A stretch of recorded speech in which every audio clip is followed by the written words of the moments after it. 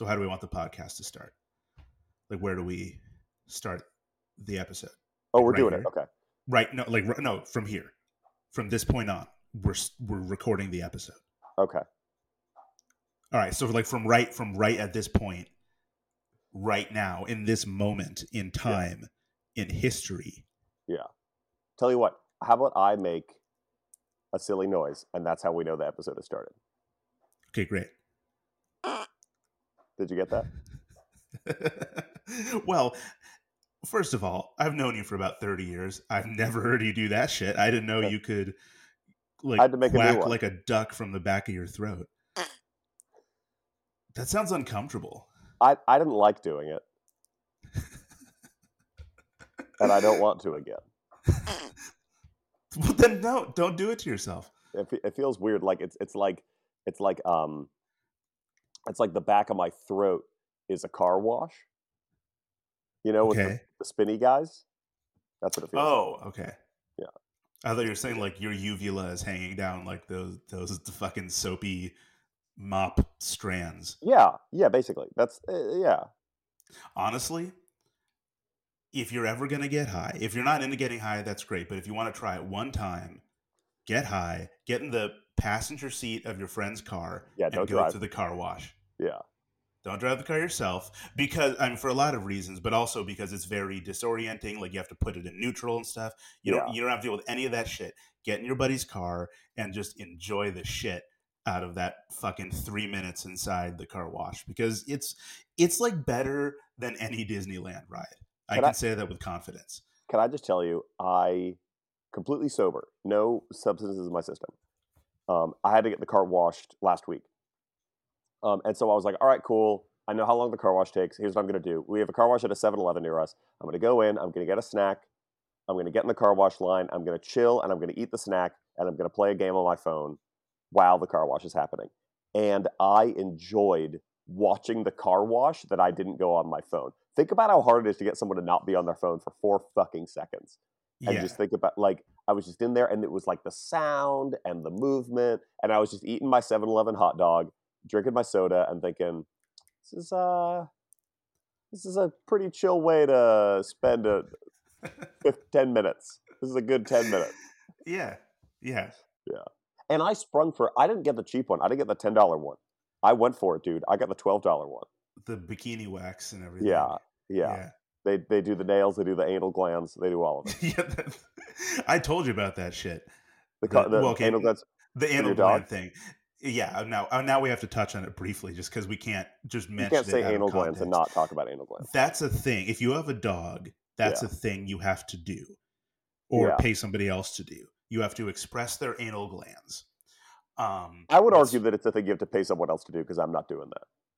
I mean, you can do it yourself, but like most, dog bathing places, whatever you call them, groomers. They're called groomers. Thank you. Unfortunately, this is a term that's been co-opted by the media lately, but that is the term for what they are. Oh, like because like pedophiles. I wasn't thinking about that, but I am now. Okay. Well, anyway, most groomers provide this service, and it's like an extra $10 or $12 or some shit. Yeah. And they will express your dog's anal glands. And you go like, yep, sign me up for that. We'll do the nails, we'll do the anal glands, and I will even tip you because that's not some shit I'm trying to do. You bathe in banjo? You bathe in banjo yourself? No. Okay. Just because he doesn't like it. He's not a water dog. And he's a big boy. And he's a big dog, so it takes 2 of us. And it's wintertime right now. And like in the summertime, we'll hose him down in the backyard. But right now. Yeah. Hey, check it out. I don't know if you remember this, but this is an interview podcast. Oh, shit. And I was thinking, we recorded an interview a couple weeks back with Justin Kim. His full name actually is as labeled in the title of this, Kangman Justin Kim. He is an opera singer. And not only that, but he is a countertenor, which we will explain a little more. He will explain a little more in the episode. But he basically fills a very specific niche within the opera world, and he's in huge demand, and he's famous. He's famous within that world. He's working, and he is a draw. I'll be honest, man. When I first met him, like what 6 or 7 years ago, Hmm. I was like, "This dude is so legit and so frustratingly competent. I don't know if I'm fucking with this guy. I don't like. I don't know." I mean, it turned out very quickly he ended up being a wonderful dude, and like he and his Yeah. husband are good friends of mine now. But like I mean, he is hot shit, and I don't think he lacks humility. It's just Hmm. that he fucking knows, I was like, I wonder, like, you don't need to have perfect pitch to be a good musician, but I would argue that it helps. especially if you're a singer. There's that dude, um, Charlie Puth. Is that his name? Yeah, Charlie Puth. He's a Puth? Charlie Pouthe. Puth? I think it's Charlie Puth, Pouthe. Puth, yeah. Who will go on like talk shows and shit and show off his perfect pitch like a party trick. And I'm Yeah. like, just make dope music. And then I listen to his music and I'm like, all right, this is pretty dope. But like I've been around music for some time. I have good relative pitch, right? Like if you Sure. say this is a G and you play a G, I can tell you where C is, right? And I can sing you where C is, but I Okay. can't just like pull a note out of thin air. And Right. that's what people with perfect pitch can do. And for me, like as a bass player, it's not a bad thing to have, but as a singer, and especially the type of singer that Justin is, I think it's a pretty good asset. Hmm. He's a known entity in a number of circles, which I think makes him a perfect candidate for hella interesting people. Yeah. Is that the name of this? Hella interesting people? Yeah, because we're hip. That's a dumb fucking name.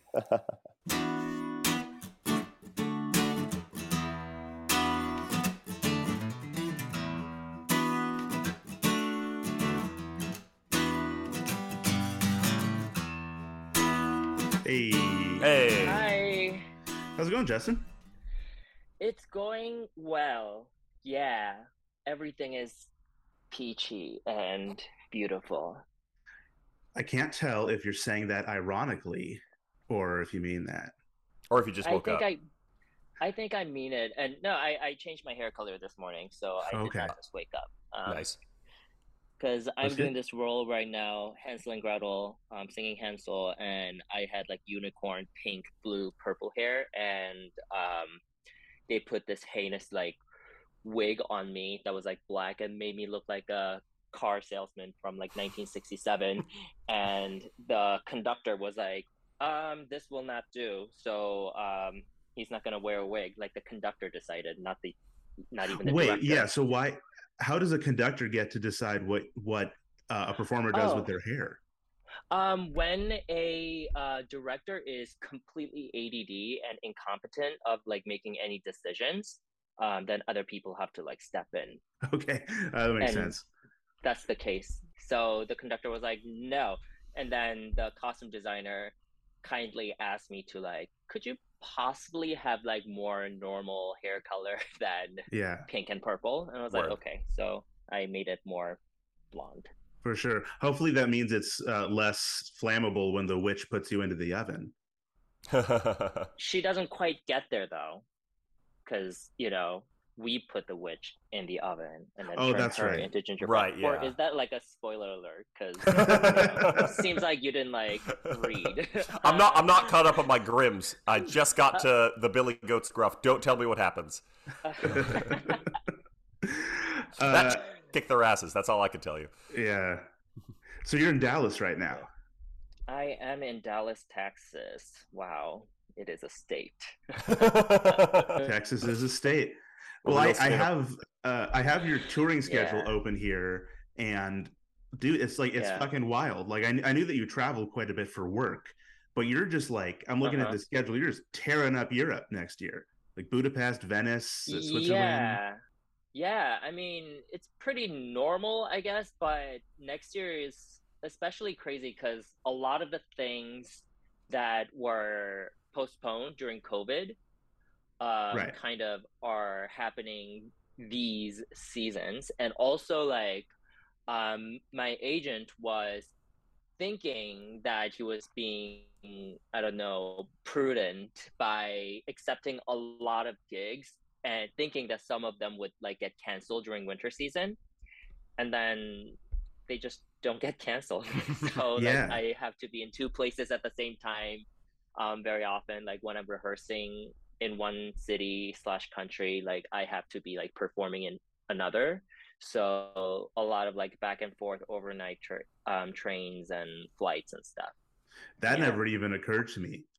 Like you have to, like, say you're in, okay, Barcelona and Singapore, just those are two cities. Like Yeah. you go to Singapore to do your gig, but you still got to worry about that shit you have to do in Barcelona the next month, Right. and you have to fly back and forth for the Yeah, rehearsals. so like for example, like the Hansel and Gretel I'm doing right now, they started rehearsing at the beginning of October, but I didn't get here until a week ago.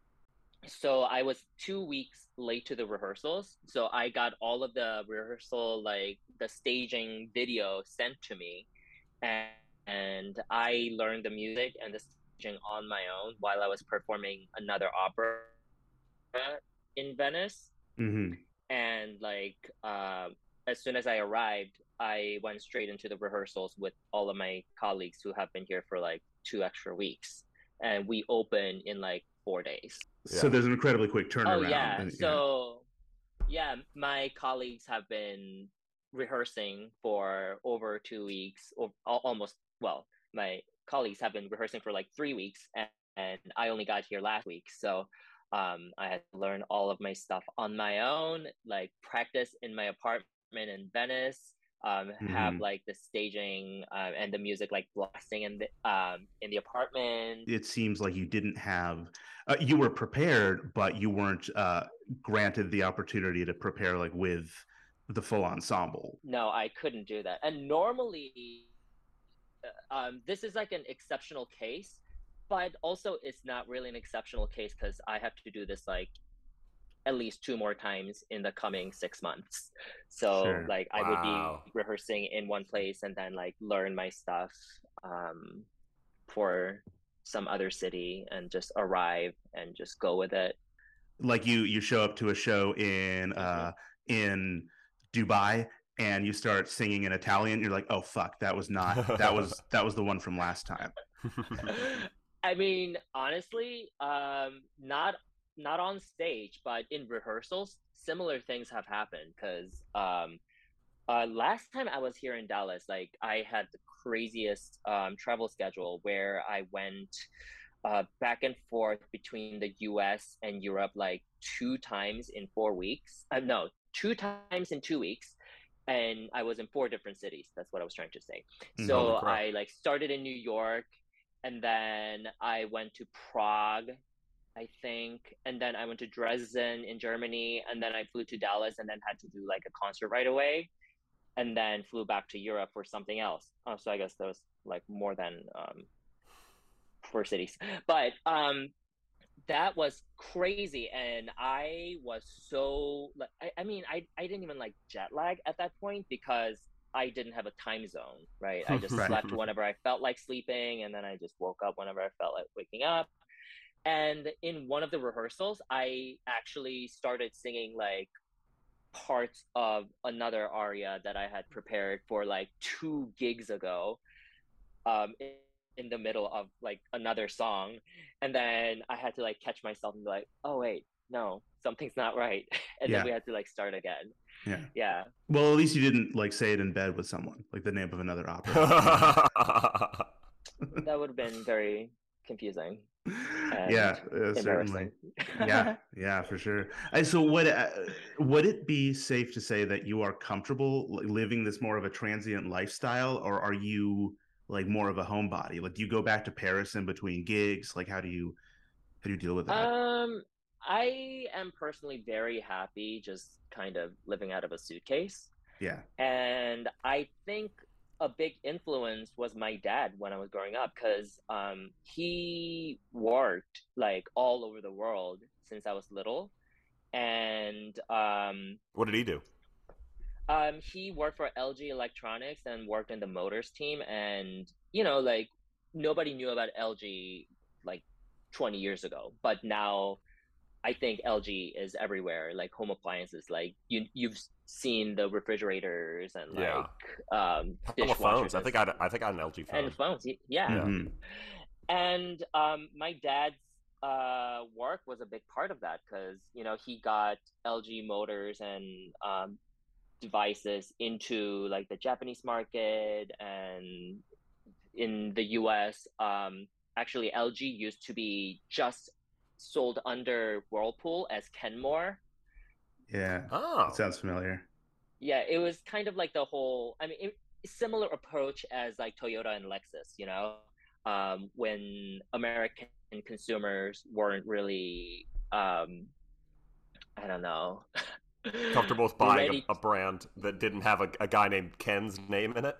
Exact something like Yeah. that, yeah. Yeah. And so LG used to be sold under Zenith and Kenmore only in the US.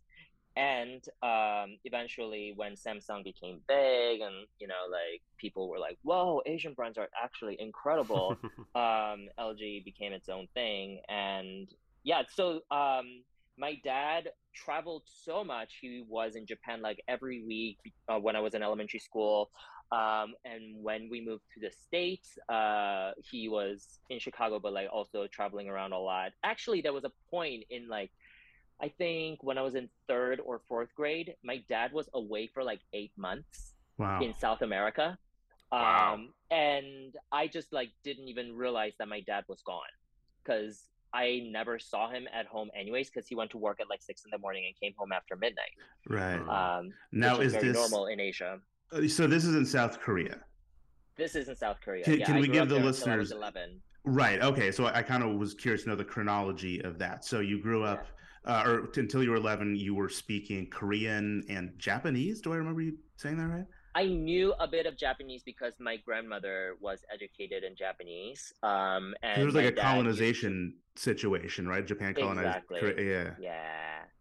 And she actually like if you opened up her phone book that people used to have, she Yeah. had written everything like in Japanese, like hiragana and katakana and stuff instead of Korean because she was more comfortable with that. And whenever she babysat me, we would watch like Japanese programs.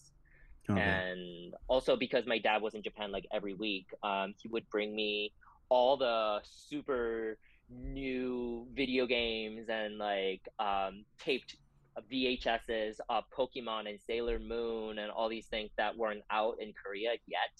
Hell So yeah. I was like a year and a half ahead of everybody. And like I knew Digimon like before everybody. Like it was cool. That's interesting because you think of, did you grow up in Seoul or Busan, or I don't know the many countries Yeah, in. near Busan actually. Just about like an hour west of Busan in Kimhae. Okay. That's where I grew up in Korea. It occurred to me that you're saying that how much more advanced, or like how Japan got the cream of the crop tech stuff early. Yeah. I think of Seoul and like South Korea as just as big of like an influential like cultural hub as Tokyo, but that it seems like it was a little behind. This is more like a phenomenon that happened in the last like 20 years, I would say. Because before that, it was all about Japan. Like in Asia, you would go to China and people would be like, wow, Japanese made this. Oh, Japanese made that. Even in Korea, everybody was like super anti-Japanese because, we still have generations of people who were heavily affected by the Japanese seas. But at the same time, they kind of knew that things made in Japan were like superior. But now Korea's kind of surpassed that I don't know level of quality, or Korea became its own thing, and we're more independent, and we're also like known like that also like 20 years ago was around the time when taekwondo became like an Olympic sport. It's not just judo anymore, it's taekwondo too. And everybody in Korea, we were listening to like J-pop music, but now Japanese people are listening to K-pop music, and watching K-dramas everywhere. And so the shift happened during like my adolescence, I guess, and it was kind of amazing to experience that because, for example, like when I first went to elementary school and knew Japanese, like I wanted to show off that I knew Japanese, but because I grew up so close to Busan, which is like the part of Korea, South Korea, that is the closest to Japan. Kids hated the fact that like I knew Japanese, and they were like trying to bully me because I knew Japanese, and I like deliberately tried to forget Japanese because I didn't want to be, singled out for being the betrayer of our own country or something like that, Wow. Yeah. And but now it's like kind of cool to know Japanese. So things have changed, and yeah. I want to say last time we spoke, you were at 5 languages. Is that Was accurate? it? Okay. Maybe So it was I more. That's just know. the only ones I recall. Um, so This I was speak 2018. Korean, yeah, Korean and English fluently. Oh, Sure. so since 2018, like my French has gotten a lot better. Okay. Because I'm working on getting my French citizenship now, so I had to like pass an exam, to, you know, put it into my dossier. Right. And so I have a certification for my French now. And Italian, I speak Spanish a bit, and German I can like get by. Like I can cancel a subscription of a rail card in German without a problem. Well, like, All right. a bit of stuttering, but yeah, I've done it. So that's where my German is at. So Yeah. between you and your husband Beranger, you all speak. Yeah. It's like a 27 language household or some shit. You guys Yeah. just like are so goddamn worldly. The thing with my husband though is that like every language he speaks, he can speak at like a fluent level, Yeah. whereas I am conversational in the Romance languages and like German, but he is fluent in Italian and fluent in Russian, and Mhm. so Wow. yeah, he's more Um, about quality and I'm more about quantity, I guess. Yeah. Sure. Okay. I mean, well, so when applying that to like to your work, I imagine a lot of operas are in one or either like German, Italian, French, Yeah. maybe English sometimes. Hmm. If you don't speak all of those languages fluently, Yeah. do you then just memorize the lines phonetically, or do you have to No. know exactly what it is saying? So, if you're doing your job correctly as a operatic singing actor on stage, you should be learning the lines phonetically as well as for their like meaning. So, Right. what I personally would do is I go for like word for word translation of everything that I'm saying as a character, in whichever language, and then I find like the poetic translation of each phrase, so I know what I'm saying for each phrase. Because a lot of the times, like old Italian operas use Latin grammar, and they're not written in prose, so they're not conversational. They're all like poetry, so it's kind of hard to know the meaning. So I get the poetic translation, and then I write the text over and over and speak it with a native person like listening to me, to make sure that I don't have any like strong accent when I say these things. And then I learn the music after that, to incorporate the music into the language, not the other way around.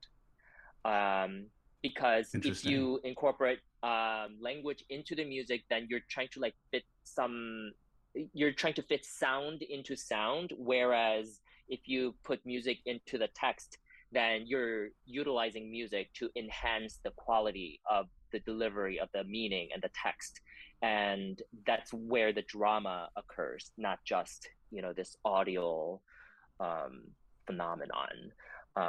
Yeah, That's a so great that's how way to I put it. work. Yeah. And recently, like in Venice, about a month ago, I want to say, but literally a week ago, because I was in Venice, I was singing an opera in Latin that was written by a 11-year-old Mozart. Whoa. Yeah, it was one of his very first operas that he had written. Oh, And literally Mozart. Oh, I thought you were using Mozart like metaphorically. Okay, yes. Okay, no, cool. but literally, Mozart wrote this when he was 11 years old. And the book of this opera, or the libretto, was in Latin. And Latin is not a language that I have studied. I know how to kind of like read it. I know how to read the Germanic pronunciation, classic pronunciation, and like the modern pronunciation. But it was so much work to do the word for word translation, and try to like memorize each phrase because Latin grammar is fucking nuts. Like they have verbs over there and nouns over there, and they get rid of preposition. Like it's just, it's yeah, it's Right. hard, and it took a little longer than I had hoped. Mhm. But it is part of the job, and that's what I get paid to do. So, you know, Yeah. I do it. Suck it up and do it. Yeah. I mean, even if you're doing what you love, even if you're chasing your passion, like I'm sure there are Mhm. some times you're just like, all right, I guess I got to put on my big boy pants and do this shit that like I don't. I mean, same thing with like video games too. You know, sometimes you just have to get that one item and you love the game, but then you have to like grind for hours and hours and hours, but you still do it because like you know what the end result is going to be, and you still love the game. Yeah. I would And, not. It yeah, would not have occurred to me that you would have made that comparison, but I really I'm like currently that. playing Diablo 2 Resurrected, and season 2 just Oh. began like 2 weeks ago. So like I'm like grinding hard right now. Yeah. Okay. Okay. You're a Blizzard guy. I'm a Blizzard guy. Yeah. Okay, I started with StarCraft in Korea, and then Oh, yes. WoW and Diablo 2. 3 sucked, so I kind of quit after Yeah, that. when you said you were playing 2, I was like, oh, that's like retro. I didn't realize they'd re-released or done a remake or something. They did a Resurrected like Okay, cool. about a year ago, and it's exactly the same game. Like all the coding is exactly the same. They didn't try to like update anything, but the newer patches are kind of making the game experience a little better. The graphics are better, of course, and you Of can play it course. on Nintendo Switch, which is great for me because I need to travel, and having a handheld that can switch is really Yeah, nice. man. Yeah. Yeah, being able to travel.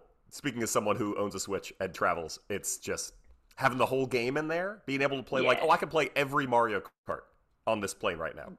Yeah, Exactly. the Yeah. greatest. Yeah, It's sort of like an iPod for video games. It is. yeah, because you got everything on there. Like, I mean, there's been handheld systems before, but nothing with this kind of power that you can then, if you want to, put on your screen. You know, that's Right. that's the dope thing. Yeah. I suppose iPod is a little bit. Well, it's not retro. Fuck, is iPod retro? How old are we? It is. I would It argue is yes, it is retro. somewhat retro. Because All right, we were fine. in like what, 7th grade, 8th grade when like the first generation brick iPods came out, and then Yeah. Eighth we grade went through sounds right. all the generations of iPods and the shuffle and touch and all that, and now they're gone because they're obsolete. I remember being like, when the video one came out, I was like, I could not imagine technology better than this. This is incredible. You're telling me Yeah. I could watch Aqua Teen Hunger Force on a screen this big? Are you joke? And now it's like, yeah, I've got like, Yeah. I mean, my phone has the processing power of like 200 of those fucking things. Right. Right? Yeah. Oh my Right. god, all the struggles that we had to go through in our teens, downloading shit on 56K modems, and Right. now it's just like, oh, I just downloaded like 600 megabytes worth of like Netflix that I can watch on this plane ride Yeah. in literally 3 minutes. Yeah. Yeah. What you were talking about Uh-huh. kind of reminded me, you know, we're on computers and sort of turn of the millennium technology. I want to hear more about your YouTube channel because I was watching that shit and like it's got over 62,000 subscribers. And Yeah. based on what you told me, it's sort of it's something that actually brought you a certain amount of fame and money before your opera career kicked off. Yeah, so YouTube I started because I guess I was semi-depressed my sophomore year in college.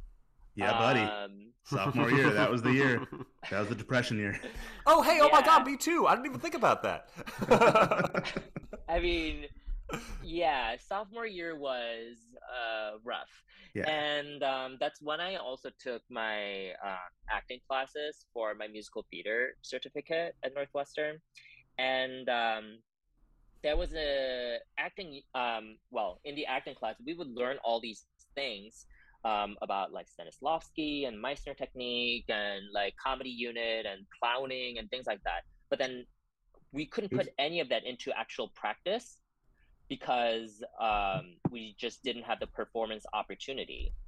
And I noticed myself watching a lot of YouTube videos to like pick myself up when I was just sad and unmotivated. And I was like, wait, I can put these things together, and like I can make YouTube videos and try out all these acting techniques and things that I've learned, and do it. I can create my own platform for performance, and also like if that can make other people happy, even greater. And that's why my channel's like tagline was putting a smile on your face, because whichever video I made, I first needed it to be like well scripted and had to have an element of acting technique in it. And two, I also watched a lot of Disney Channel back then, like Hannah Montana and reruns of That's So Raven and Zack and Cody's Sweet Life, all that. And I wanted to create something similar where a child can watch it and it's okay, and like their babysitter can watch it, their grandparents can watch, and like everybody gets like different things out of it, because there are a lot of sexual innuendos in Disney Channel stuff that we didn't realize when we were young, but now it's so obvious. Well, and that didn't I kind of wanted that didn't occur to me. That I mean, I haven't seen all of your YouTube videos, but like from what I've seen, it's not blue humor at all. It's all like even if it appeals to adults, like a kid can watch it and it's not gonna harm them. And there were a lot of like young moms who would message me when I was doing my channel like actively, saying that like, I love your channel because I can actually watch it with my kid. And it's I can enjoy it, but my child also picks up on like catchphrases, and it created like bonding experience for them and stuff. So that was something that motivated me too.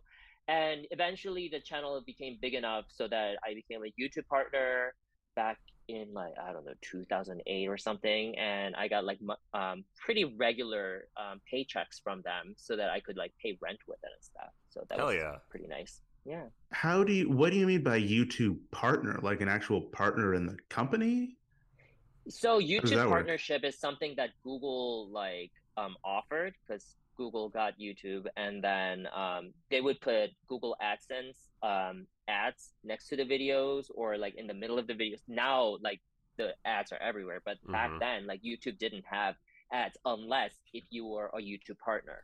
Only partners got to have the ads, and we would get money for each impression, which is just the visibility, or if people clicked on it, then we would get like a portion, a greater amount of money for each click.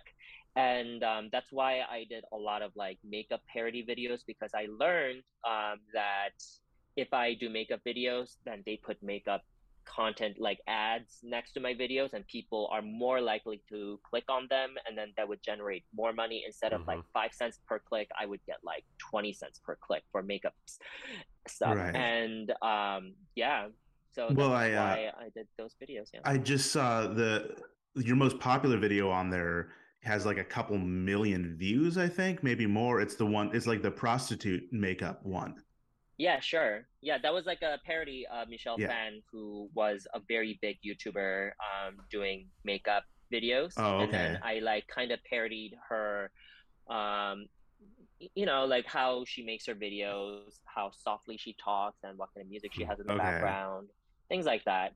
And now she's like a business mogul. I mean, she's got like makeup companies, and she's also like I don't know, invested in like Bitcoin, and I don't know, like, but yeah. So an early crypto adopter, I guess. I don't know.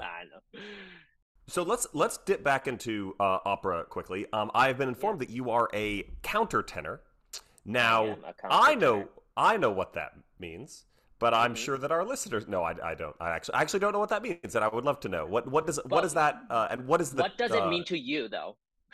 Oh, what does it mean to me? It means it's a tenor that you can get without having a prescription. I have no idea what it means. Yeah, over the counter tenor. Exactly. Yes. So counter meaning, you know, against. So it goes against like a normal tenorism, I guess. But countertenor is basically a male voice type that is anything kind of like the singing range of a countertenor is anything above a normal tenor vocal range.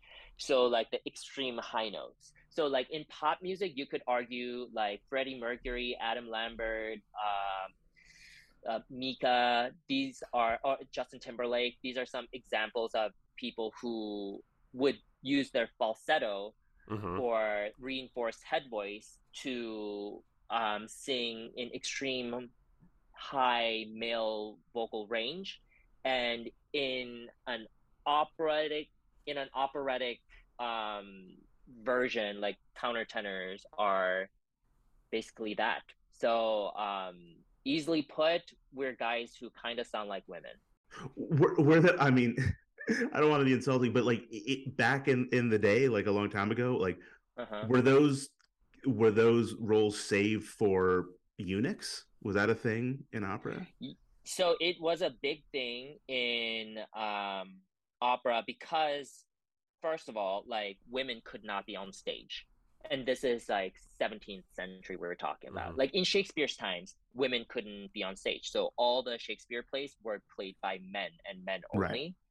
And like young actors, young boys would portray women, and like retired actors would portray the nurses and all these like hags, I guess.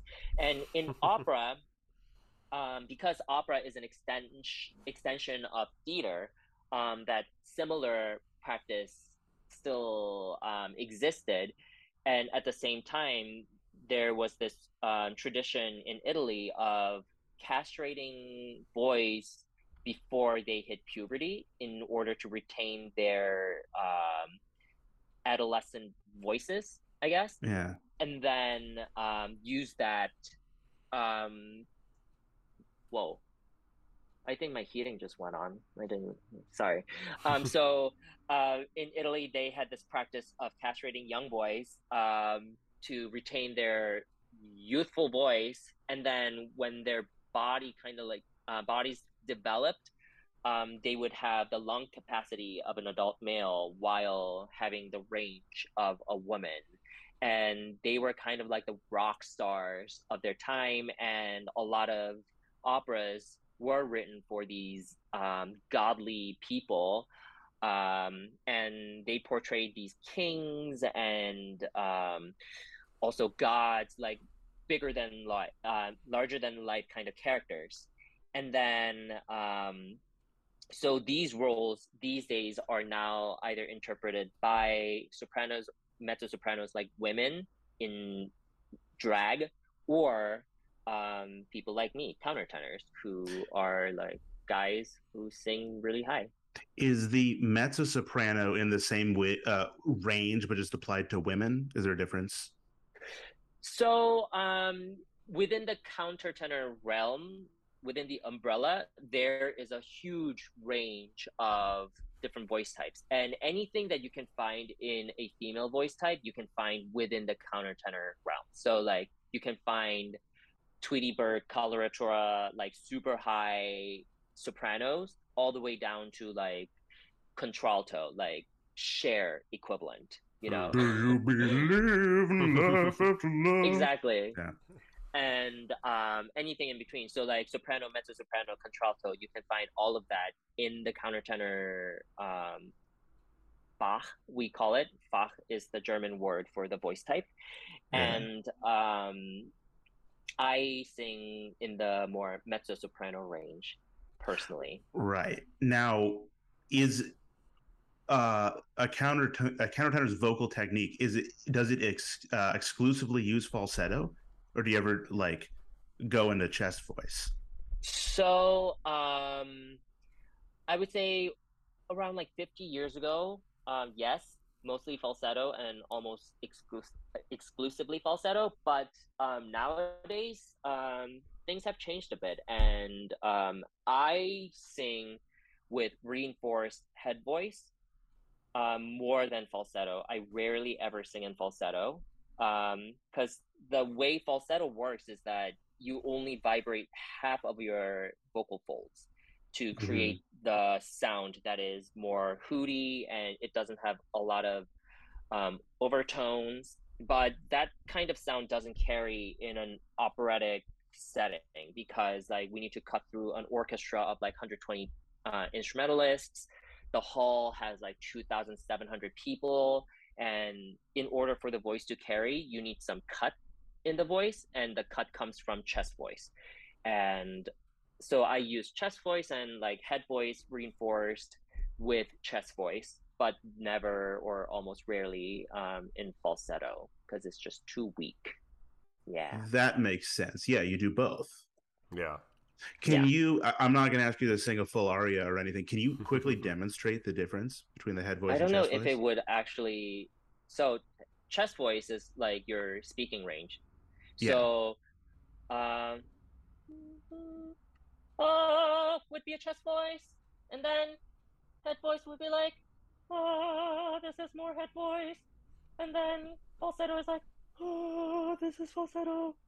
All the same note. Okay. I didn't know falsetto was different. It's like another level of head voice. Yeah, because you're only using half of your vocal folds. It's not fully vibrating. So you get a really like hooty, almost like empty, tubular sound, right, from falsetto, and yeah, and you can hear the difference much better when it's like in the lower register, because when I'm like an octave from like from here, like this is that voice, and like this is falsetto. It's not too different. You know, I can hear it. I mean, it's you can hear it, but not as drastically as if it were like lower. Sure. Yeah. Remove like if I heard them separately, I'm not certain that I would be able to tell. Like if I heard them fairly far apart, but yeah, like it's just it's a little tighter, the falsetto. It sounds a little like smaller. Is that just me?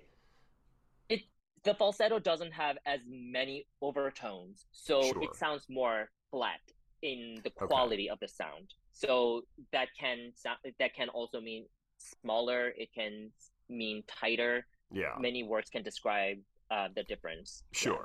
So after I'm just going to go back a little bit. After training at Northwestern, how quickly did the gigs start coming? Like, did you immediately seek out countertenor roles? Were you like, this is my niche, this is like where I'm trying to get? Or like, how did that process kind of unfold? Well, so at Northwestern, I studied musical theater along with voice and opera, but musical theater was like my passion. It was my childhood dream. Yeah. But back in, this is like 2010, 2011, they didn't have Hamilton, you know, with the exception of Brandy and Whitney Houston's Cinderella that was on TV. Or do you remember that? Yeah. Singing, it's possible. Right. With the exception of that particular Cinderella, there was no such thing as like race blind casting. So I was very limited to only singing Asian roles if I ever pursued a career in music theater. And that is something that was told to me by agents and industry professionals around the time I was graduating from college. And but somehow, like in opera was a lot more racially accepting. That's really surprising like to me. Prince. Well, but you can't just like have. I mean, first of all, like Italian composers, all the composers wrote stories and wrote operas about people from all over the world. And one of the greatest composers in opera, Puccini, is known for his Madame Butterfly. Like he had never been to Japan, but like he had this fantasy about what the Orient was like. So he kind of put whatever sound that he thought was correct into his opera and wrote this thing as an Italian man, sung by Italian people. So like opera's history has been race blind. Do you say that? I don't know, like colorblind. Yeah. I guess I would. I mean, it's surprising to me that opera, which is a much more like old fashioned and just old craft, would have less of that than something like musical theater, which you'd think would be incredibly accepting and inclusive. Well, I think in opera, because like who just like it, they're very similar in that we sing the text, right? Everybody just like bursts into singing, and then it's not real. But in music theater, they try to, at least 10 years ago or 15 years ago, they try to achieve a sense of reality. Like realism was like an important thing in music theater. So that's why people have to look the part and sound the part and all that. But in opera, opera has always been about like suspending your disbelief and just reveling in this universe that cannot exist but somehow does. And it's about larger than life. And for that reason, nothing has to be like real. We all just kind of subscribe to the fact that it is not real and we should just enjoy the fantasy. Therefore, it can be colorblind. It can be a bit more gender blind. It just allows you to kind of explore and go crazy, and people enjoy that shit. So here's a question that I have following up from that. So your original passion is musical theater. Now that the musical theater world has changed, post Hamilton or post what have you, clearly you're incredibly busy with specifically opera. But do you have any like personal desire or draw to do something in a more musical theater space? I mean, I do sometimes get offers for musical theater, also film and TV, but they book so late. Opera, like I'm booked out for 2 years. Oh, okay. But in music theater, I don't know. You start auditioning 10 weeks before rehearsals. I recently got a request for my schedule, availability request for a film that's shooting in the first quarter of 2023. And I'm like, that's not even 6 months away. Yeah. I can't commit to something like this. So yeah, I mean, I would like to, because even though opera is my medium, what I want to do as a singing actor is aided by the medium that is opera for the moment. But if the circumstances are right, I would love to explore other media too, because why not? And there's a lot more money in film. Well, sure. Yeah. I guess I'm wondering, would you consider opera or musical theater to be, for that matter, as more of a musical craft or a dramatic craft? I always look at it as more of a dramatic craft. But you need to have like the top level music capabilities or whatever to be able to do this, because in opera, I mean, opera is like the triathlon of theater, because not only do you have to act, but you have to sing, but you also need to like learn foreign languages, and there's so much more than just like singing and dancing and being on stage. And you need the classical music training, and it is and you have to do all of them all at once without microphones, not amplified. Right. Yeah. Ooh. Well, I had the pleasure of seeing you in action a couple times. The most recent of which was I believe it was one of your breakthrough roles in London.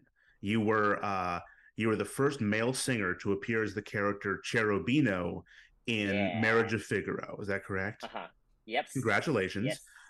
You did a great job. I will admit, it was, because it's Europe, it was incredibly hot in there, as you know. It was like 90 degrees Fahrenheit in that fucking opera house. And I was like kind of it was so hot, and I was like I was kind of complaining to myself, like, oh, it's so fucking hot in here. And then I'm like, wait a minute, Justin has been on stage for like 3 hours now, either in a wig or under a blanket or both. I am gonna stop my bitching and just appreciate this performance. Yeah. that staging with like staying on that couch with a blanket over me for like 20 minutes, Yeah. it is torture.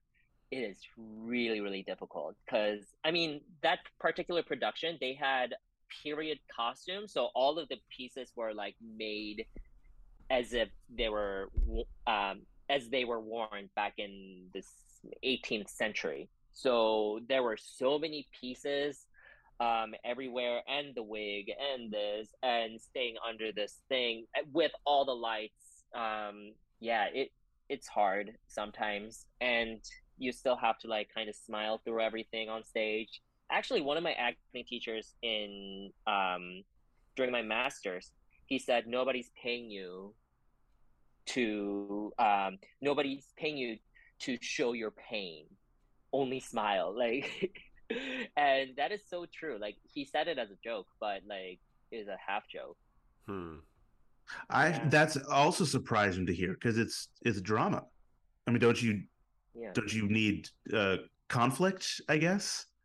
Yeah, but then when you look at the thespian mask, it's half smile, half frown. Mm-hmm. And you always need to have that kind of smile, and also like in singing technique, the concept of smile is very important, because there are a lot of singers who like as soon as they start singing they just like frown, and they can only sing about pain and like misery, but they can't sing about like joy and all that because they're like frowning. So I guess the idea of smile kind of helps you to relax from that. And also the way your diaphragm works, if you are imagining like a smiling motion with your diaphragm, that is like a very healthy way of supporting your voice, because diaphragm is something that's controlled by the muscle surrounding the diaphragm. Not, you can't control the diaphragm itself, so you need to kind of like smile with the muscles, and then like the diaphragm will like relax and then like suck the air, create a vacuum for the lungs to fill. You're referring to the intercostal muscles. Exactly. Right. See, I know things. I took a few voice lessons. Hey. Yeah, and so I learned that like it's actually not like you can't move your diaphragm by yourself. Like it's that sort of oh for fuck's sake, what's the word? Corset. There we go. Good job, Mike. It's like a kind of a corset of muscles that you're sort of stretching and manipulating and stuff. Yep. And that obviously that is the extent to that of what I know about a vocal technique, but obviously like I'm a musician. I think I have a pretty good ear, and I think I told you this when the next day after I saw you. I mean, your performance was melody wise and tonal wise flawless. And like I'm saying that as a compliment to you, but also just very matter of factly. I mean, it was like there's a reason why you're hot shit at this. because you fill this specific niche, but you just do it so like you're armed with the arsenal, you're armed with the tools. And I'm not saying you were just born with all of it, like you really worked your ass off to get there. But you were kind of talking about like, you have to, it's a dramatic endeavor, and you have to just come with the musical chops just already in the canon, ready to go. Yeah, and there's that extra challenge for me too, because so many of the roles that I sing are historically sung by women and women only. And countertenors didn't come into like the operatic scene until like 50 years ago. Before that, countertenors were only like in choral music, right? As this like texture. But like people didn't know that countertenors could sing the way that female mezzo-sopranos and sopranos could. So these roles were not given to countertenors. And the fact that I was the first male singer to do Cherubino, which is one of the most iconic mezzo-soprano roles in opera repertoire, many people were gonna be in the house just to see me fail and compare me to a mezzo-soprano and be like, oh, like if they hired a mezzo-soprano, like it would have been so much better this way, so much better that way. So I not only have to sing well, but I have to sing just as well, if not better, than the greatest mezzo-sopranos of all time. Or like I get judged and everything I do is a failure in these people's minds. I feel like going to an opera is an awfully expensive way to to take someone down, or like to discredit someone, or like watch them fail. You would think, but like, you know, in Asia they have this like anti-fan club culture, where people will like buy out tickets just so that they can go to the concerts and like throw shit at the or like scream boo or things like that. And also there's a history of booers who go to La Scala in Milan, Italy, just to boo at the performers. And another thing is that like when you look at the prices of opera tickets, they are comparably not that expensive. Like if you were to go see, I don't know, like a Gaga concert, how much is that going to cost you, right? But like the most expensive ticket at the Metropolitan Opera is like $350, but there are people who pay like 2,000, 3,000 for, you know, floor seats for Gaga. Sure. So like when you compare those two, like opera is not too expensive. Like you just need to have the passion for it. And if your passion is to like dislike people on stage and, you know, pick on their mistakes or appearances and whatnot, I mean, good for you. If you have the money, it's still gonna pay my bills. Right. Yeah, I mean that's true. You can kind of flip it in such a way. I thought you were gonna say they buy out tickets and then don't show up so that the stadium's half empty, and you're like, cool. So that's in my wallet, though. Right? Yeah. But like, opera people will still go to the opera. Okay, that's It's not like, you know, like a Trump rally or anything. Sure. I'm just saying. I still get like text messages from like the Trump campaign because I signed up to go to a bunch of like rallies. Oh, to like keep it empty. Just to block out the tickets. Yeah. Well, that was free though. It was free. Yeah. That was free. Yeah. Every major town has a showing of Rocky Horror Picture Show, like at least once a year. I feel like you could, you know, or like The Room or some shit. That's just an example of a cheaper way of ironically either liking something or disliking it, or just being somewhere like in this like middle ground, in this like, post-ironic middle ground. Being able to yell at the show, but like you still go to like the movie theaters to see shitty films and then like kind of scream at it and be like, you suck. You know, it's a similar idea. Like when you think about it, like you already pay the subscription for Netflix. We all do, right? So like paying extra $15 to go to a movie theater is relatively expensive when you have like gazillion movies that you can watch at home for free that you already pay for. And the idea is similar in Europe, where like the taxpayers are paying taxes for the arts, right? So the state sponsors these state theaters, and the ticket prices are way, way lower. You can get like an opera ticket for like 20, 30 euros. And people go there knowing that they're going to dislike the opera, they're going to dislike the staging, or people still go to the theater to watch something that they know that they're going to dislike, but they've already kind of like paid into it, like the monthly subscription of paying taxes. And then like, Okay, well, so there's the monetary aspect, but also opera is so fucking long. Like, there are just so many more time efficient ways to shit on somebody than sitting through. I mean, look, man, I love you, and I'm super glad that I saw Marriage of Figaro. That motherfucker was like 4 hours long. It is one of the longest operas. But like, for example, Hansel and Gretel that I'm doing, which is opening in like 5 days in Dallas. This opera, there are 3 acts. Act 1 and 2 combined is like hour and 10, hour 20, and then Act 3 is like 45. Right? So that's everything civilized. Put together is still shorter than like an Avengers film. Yeah. So it's not that long. Yeah. Yeah. And there are a lot of like shorter operas too. Like modern operas tend to be shorter because people are like, yeah, we don't need another like Wagner size like 5 hour long opera.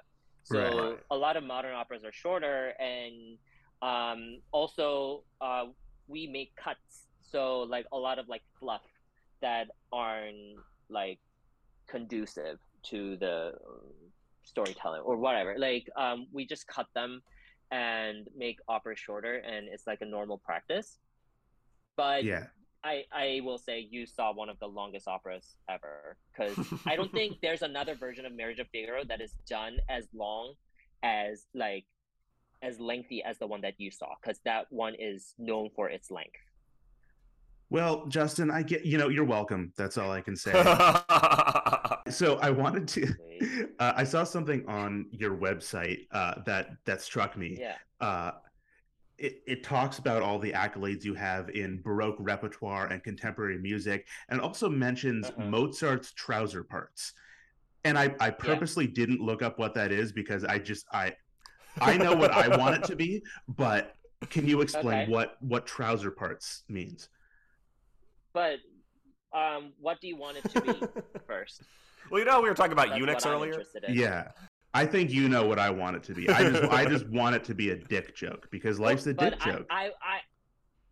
Well, yeah, but I want you to like explain it in the most graphic way possible. Was this Mozart, or maybe this was Beethoven? Fuck, I remember that somebody, Jack White and one of the guys from Insane Clown Posse, did a song that was like about eating ass, and it was a cover or like an interpretation of, I want to say Mozart, but it could have been a different classical composer. Oh no, it was German. So it is Mozart. It is Mozart. Okay, you know exactly what I'm talking about. Mozart's Austrian. Austrian. Yeah. Okay. Yes. Okay. Wait. So you know what I'm talking about? Even in the film Amadeus, they talk about this. Yeah. He had a crass sense of humor, that dude. I mean, Mozart does have a song about like, oh yeah, like he wrote about, I don't know, like genitalia. He wrote about, brown humor, like all that. Like he did all that back in 18th Brown century. Humor as in like scatological humor? Yeah. Oh. Okay, I found it. It is Jack White and Insane Clown Posse. It's not one of them. It's the entire posse. Lech mich im Arsch.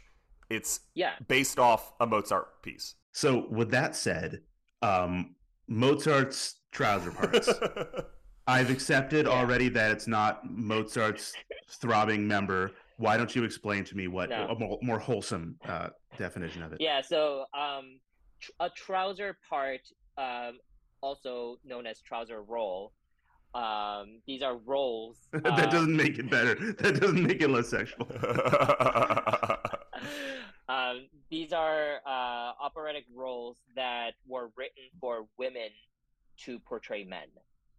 Oh. So these are the roles that I sing very often, because most recently I sang one in Venice like a week ago, but that was my 7th Mozart role and 6th trouser part.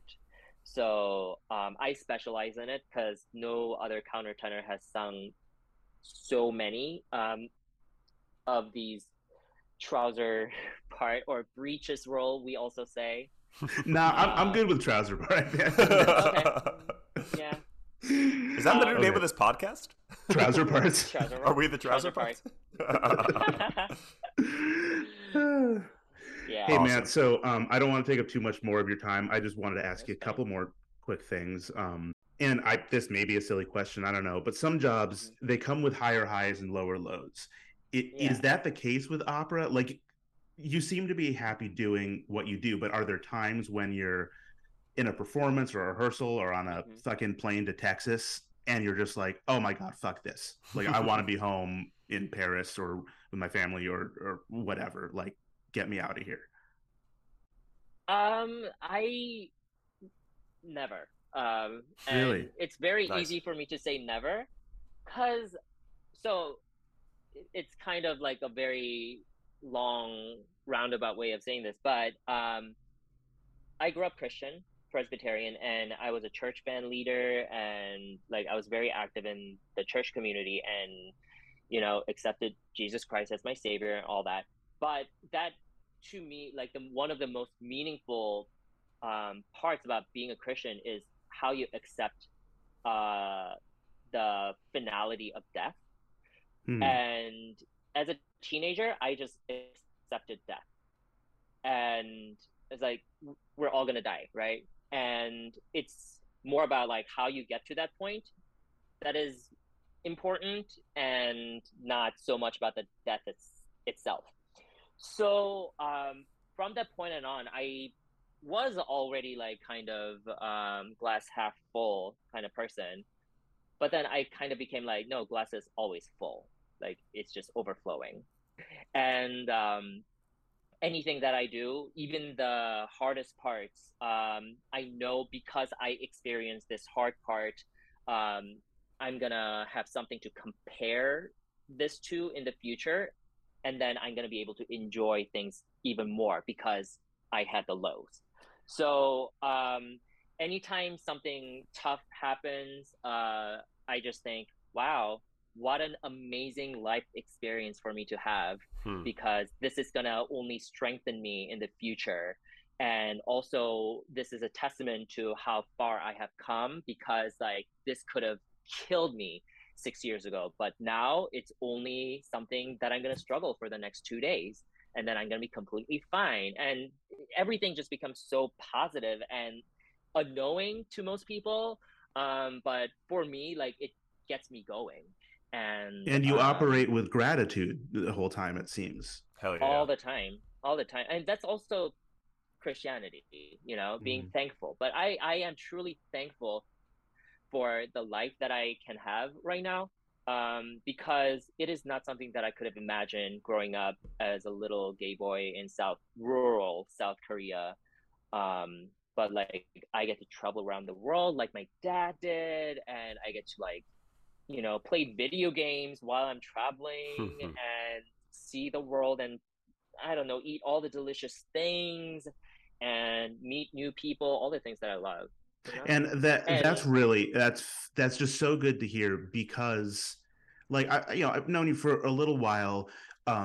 You're a positive person and you do operate with gratitude, but you're not like operating with any bullshit. You're not the fake smile kind of disingenuous person. You just are genuinely like, I'm blessed. I'm doing this thing that I love, and even the hard parts are just like, they're just bumps, they're just wrinkles that can be ironed out. Yeah, and the fake, fake niceties come from like trying to mask the dark side, and that is just as toxic as being negative, in my opinion.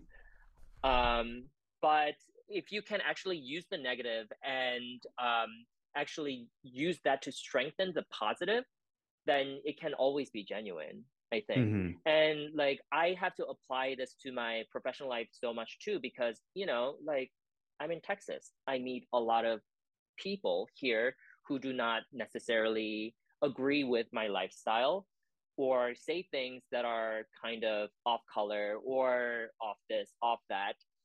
And it is I can at that point be fake smiley and fake nice and be like, oh, actually, blah blah. No, I can't do that, but I choose not to.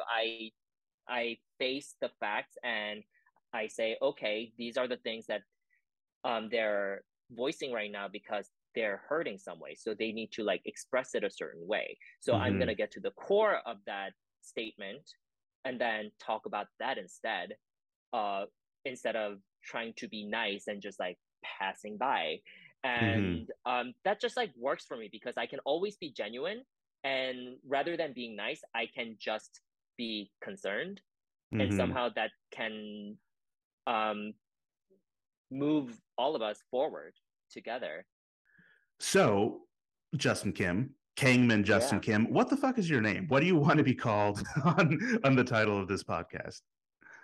Just go with Justin Kim. Okay. Or, you know what? Go Kangman Justin Kim, because we talk about like my opera life.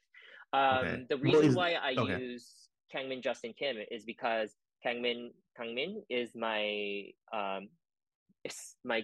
given name, quote unquote, Sure. because I chose the name when I was in first grade in Korea. I had a different name growing up, but then I had a Korean name that was kind of the equivalent of American Ashley, where in the past, like Gone with the Wind, like Ashley was a boy's name, but now is no longer a boy's name. It's only associated with girls. Sure. So I had a name like that, and I was very effeminate. So my mom was worried that I was going to get bullied too much.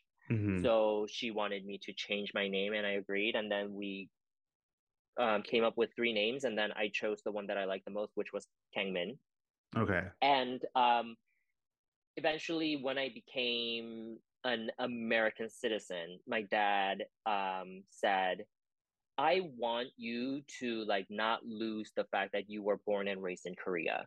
So if possible, if you're okay with it, can you please keep Kangmin as your first name and use Justin as your middle name? And then I said yes. And when I went professional, I told my dad it'd be so much easier for me to go with Justin Kim because it's easier, quicker, less confusing. But my dad was like, well, I still want you to remember that you're Korean. He just really wanted me to retain my heritage. And I'm very grateful for that. And it also allows us to have this conversation. And this is another opportunity for people to get to know me. So it's cool. I think our listeners have gotten to know you pretty well if they didn't know you already. Thanks so much for talking with us, man. This was really fun. You're welcome. Yeah, we didn't even talk about knitting. What? Oh, well, dude, I mean, you have the floor. So I was going to say, do you have anything to promote, or do you want to just talk about, because you are very good at knitting? No, it's not that I'm just very good, but I'm like a knitting influencer. So like it is kind of like my job almost at this point. I apologize. Like being a knitter. No, it's not something that you should apologize for, because it is like whenever I do like a podcast or interview, we only talk about like one topic, right? And then she's like, oh yeah, there's another like whole other life as a knitter, or like, oh yeah, there's that whole other life as an opera singer. Actually, in Santa Fe this summer, when I was singing the title role in M Butterfly, I was at a local yarn store, and then this lady came in, and then she's like, oh my god, you're that knitter Justin Kim. And I was like, yeah. And she's like, yeah, I have the magazine that you were on the cover of, and like you also knit so much with Stephen West, and I have all of his books, and you were in them. And I'm like, yeah, cool. And we were like chatting for like 5 minutes about knitting, and then she's like, so like, what are you doing in Santa Fe? I know you live in Europe. And I said, well, I'm actually working in the opera right now. She's like, oh, what do you do? Are you working on the wardrobe? I'm like, no, I'm actually a singer. I was in this opera called M Butterfly. And she's like, shut the fuck up. Like, I was at the like opening night. Which role did you sing? I was like, I was a title character. She's like, what? That person is this person. And like, she just had absolutely no idea that I was an opera singer. She just knew me as a knitter. So I just find it super interesting and fascinating, and also kind of reassuring that if another COVID or something like a Black Plague happens, and during COVID, I worked as a yarn dyer for 6 months. So this is something that I can fall back on. And I didn't even have to like get a degree to do this, you know? So like, there you go, Dad. Like, I didn't need that safety degree. There you go. Hell yeah. Well, Justin Kim, Kangmin Justin Kim, the great Kangmin Justin Kim. We'll figure out what to call you in the title of this episode. And I'm gonna see you here in DC pretty soon, right? Aren't you visiting? Yeah, I'm there because I'm here now, and I'm in Hawaii after this to sing a concert, and then I'll be in DC for 2 days. See you then. All right, Justin. Have a great day, man. Thanks. Thanks for doing the show, man. Appreciate it. Thank you. Bye.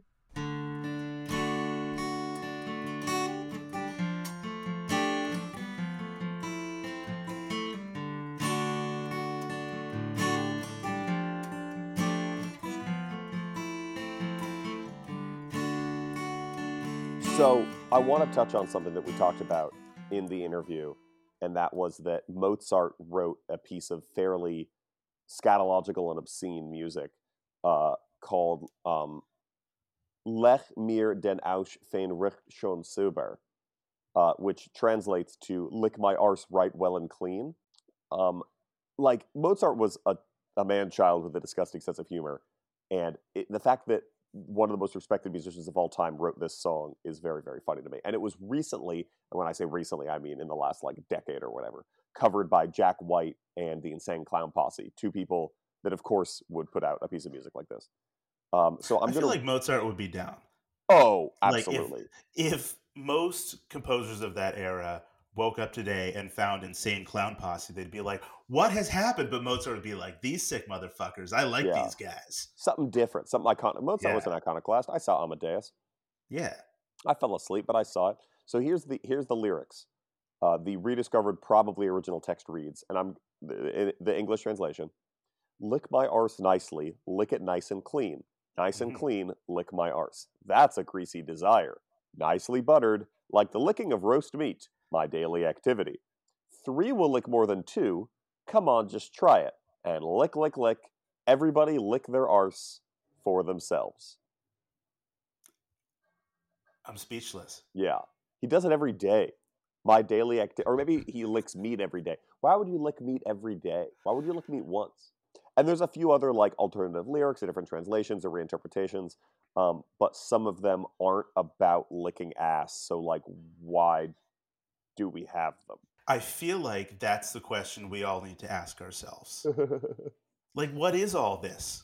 If we don't have ass licking, then what do we have? Yeah.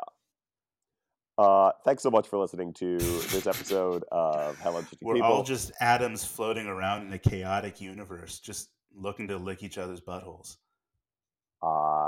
This interview with Kangman Justin Kim was brought to you by the Mozart Conservatory. It is blowing my fucking mind right now. Eat those butts. As you on your drive home, be sure to eat a butt. And all right, stop fucking around. Anyway, this podcast is called Hella Interesting People.